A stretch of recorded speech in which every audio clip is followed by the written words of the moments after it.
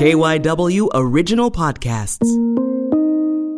For more stories about the coronavirus pandemic in Philadelphia, subscribe to KYW In Depth on the radio.com app or wherever you listen to podcasts. The coronavirus pandemic from KYW In Depth. I'm Matt Leon. Time to look at the economic news of the week. What do we make of the new unemployment numbers? How will the new federal legislation passed this week work? Why are we talking about states filing for bankruptcy? We try to answer these questions and more as we check in again this week with David Fiorenza, Assistant Professor of Practice at the Villanova School of Business. Give a listen. All right, first question, David. I feel like every week we kind of start and with the unemployment numbers. We had another 4.4 million this week. It's an astronomical number on its own, but a couple of weeks now it has come down a bit. Is that number about what you thought?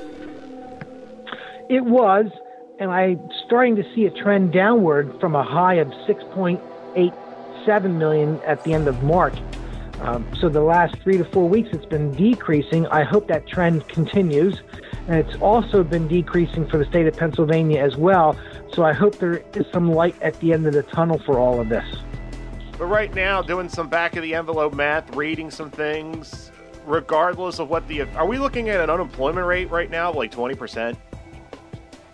I don't have the official numbers, and I always like to wait for the numbers from the Bureau of Labor Statistics, not only for the United States, but for Pennsylvania. But I think you're looking at least 20%, yes. Do you have concerns with now I think it's 26 million people out of work as a result of this, of the financial aspect of the unemployment benefits? Is there enough number to cover this, even with them shoveling more money onto the pot? Well, that will be something we'll have to take a look at to see if that is going to occur or not. I know the federal government is trying to do everything they can with Band-Aids and fixing this problem because we've never been through this before. However, I don't know if we can continue to be able to just come up with money and plans through Congress and getting them signed by the president, although we do want to make sure that people are able to pay their bills and able to feed themselves and still be able to live in their apartments and homes.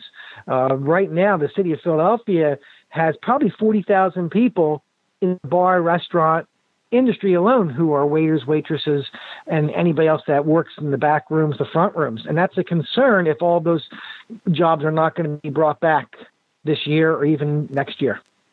The latest stimulus package passed this week. It's obviously a huge package, I think $500 billion. Have you had a chance to glance through it? Is it much different from the last one, or is it just kind of extending more money? Well, it's doing a couple things. It's extending more money, but now I see that there's a lot more restrictions on it because of all the things that occurred with large companies like Shake Shack and others, and universities such as Harvard receiving money and then having to give it back. There's a little bit more restrictions on this process that is supposed to go to what we call local businesses. Those types of shops that may not be franchised, or those types of restaurants that are owned by somebody who only has 20 employees to 50 employees. And, something like that needs to be taken care of right away. And I'm hoping this package will do that, at least be a Band-Aid for a few weeks. And that was kind of my next question. Is it big enough, or are we just kind of in a place here where we're going to have one of these packages every couple weeks, just kind of focused in a different direction? Well, I hope we don't go that route because it reminds me of people who go to casinos and gamble. If they run out of money, they're going to be looking for other areas to try to go back and gamble. Maybe not at that casino, but somewhere else.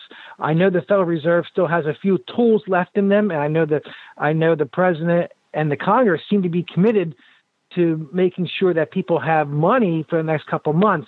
I also believe you'll see more and more states looking to reopen slowly.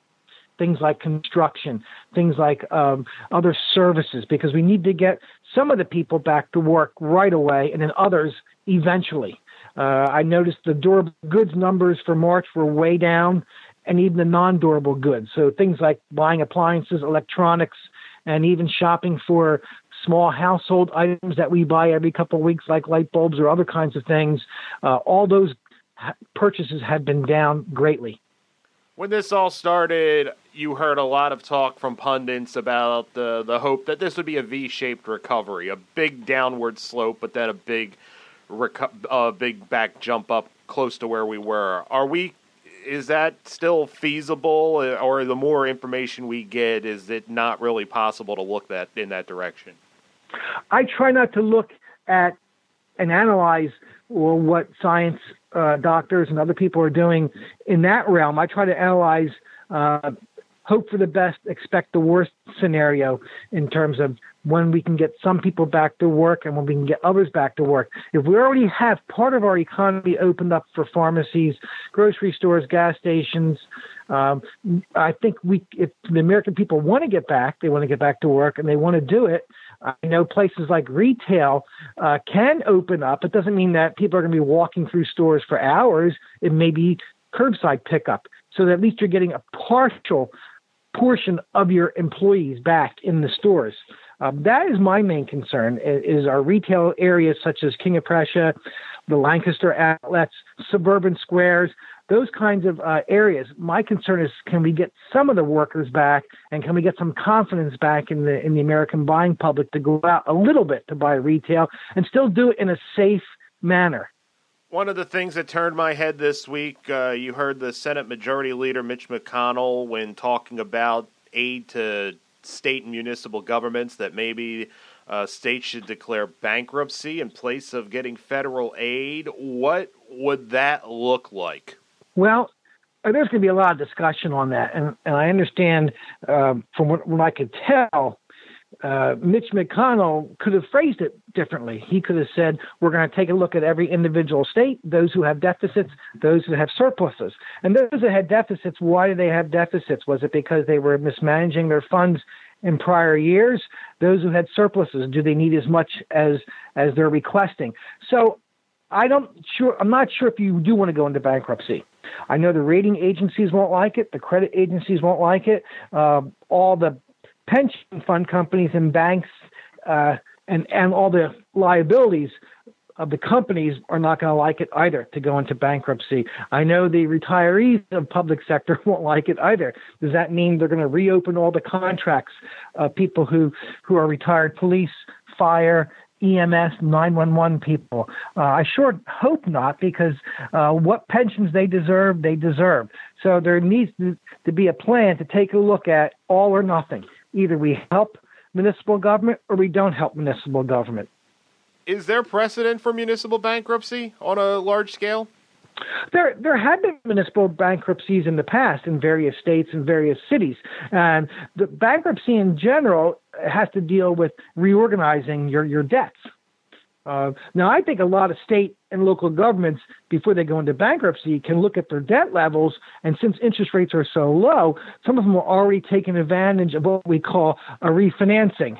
In the municipal market, we call it refunding of your debt to get a lower debt interest rate, and so you're paying back your interest at a lower rate.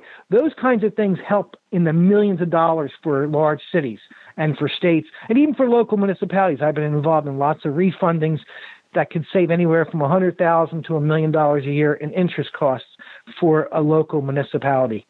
You're plugged in with so many different people. Are there conversations about what kind of a half-speed economy would look like, one where places are open, but there are still social distancing in play, and what can be expected out of that? Right. What I've heard originally was we can't make our business plan work. Now, over the last 4 or 5 weeks, I'm hearing from people in catering, hospitality, retail, nonprofit arts saying we have to change our model. So instead of having a catering for 100 people, we're only going to have it for 50. Instead of having every event at a museum, we're going to do some virtual touring. Instead of having X number of people at a zoo, whether it's the Elmwood Zoo or the Philadelphia Zoo, they're looking at all different kinds of things to see how they can space the events out and how they can space the people out. So what I originally heard was, we're going to go out of business from restaurants. Now I'm hearing we have no choice but to make it work. That's it for this episode of KYW In Depth Coronavirus. For more stories about the coronavirus pandemic here in the Philadelphia area, or if you want to know how what you see or hear on the news is going to change your own life or your own routine, then subscribe to the KYW In-Depth podcast. Search for KYW In-Depth on the radio.com app, on Apple Podcasts, or wherever you listen to your favorite shows. My name is Matt Leon, and we'll have another episode out soon.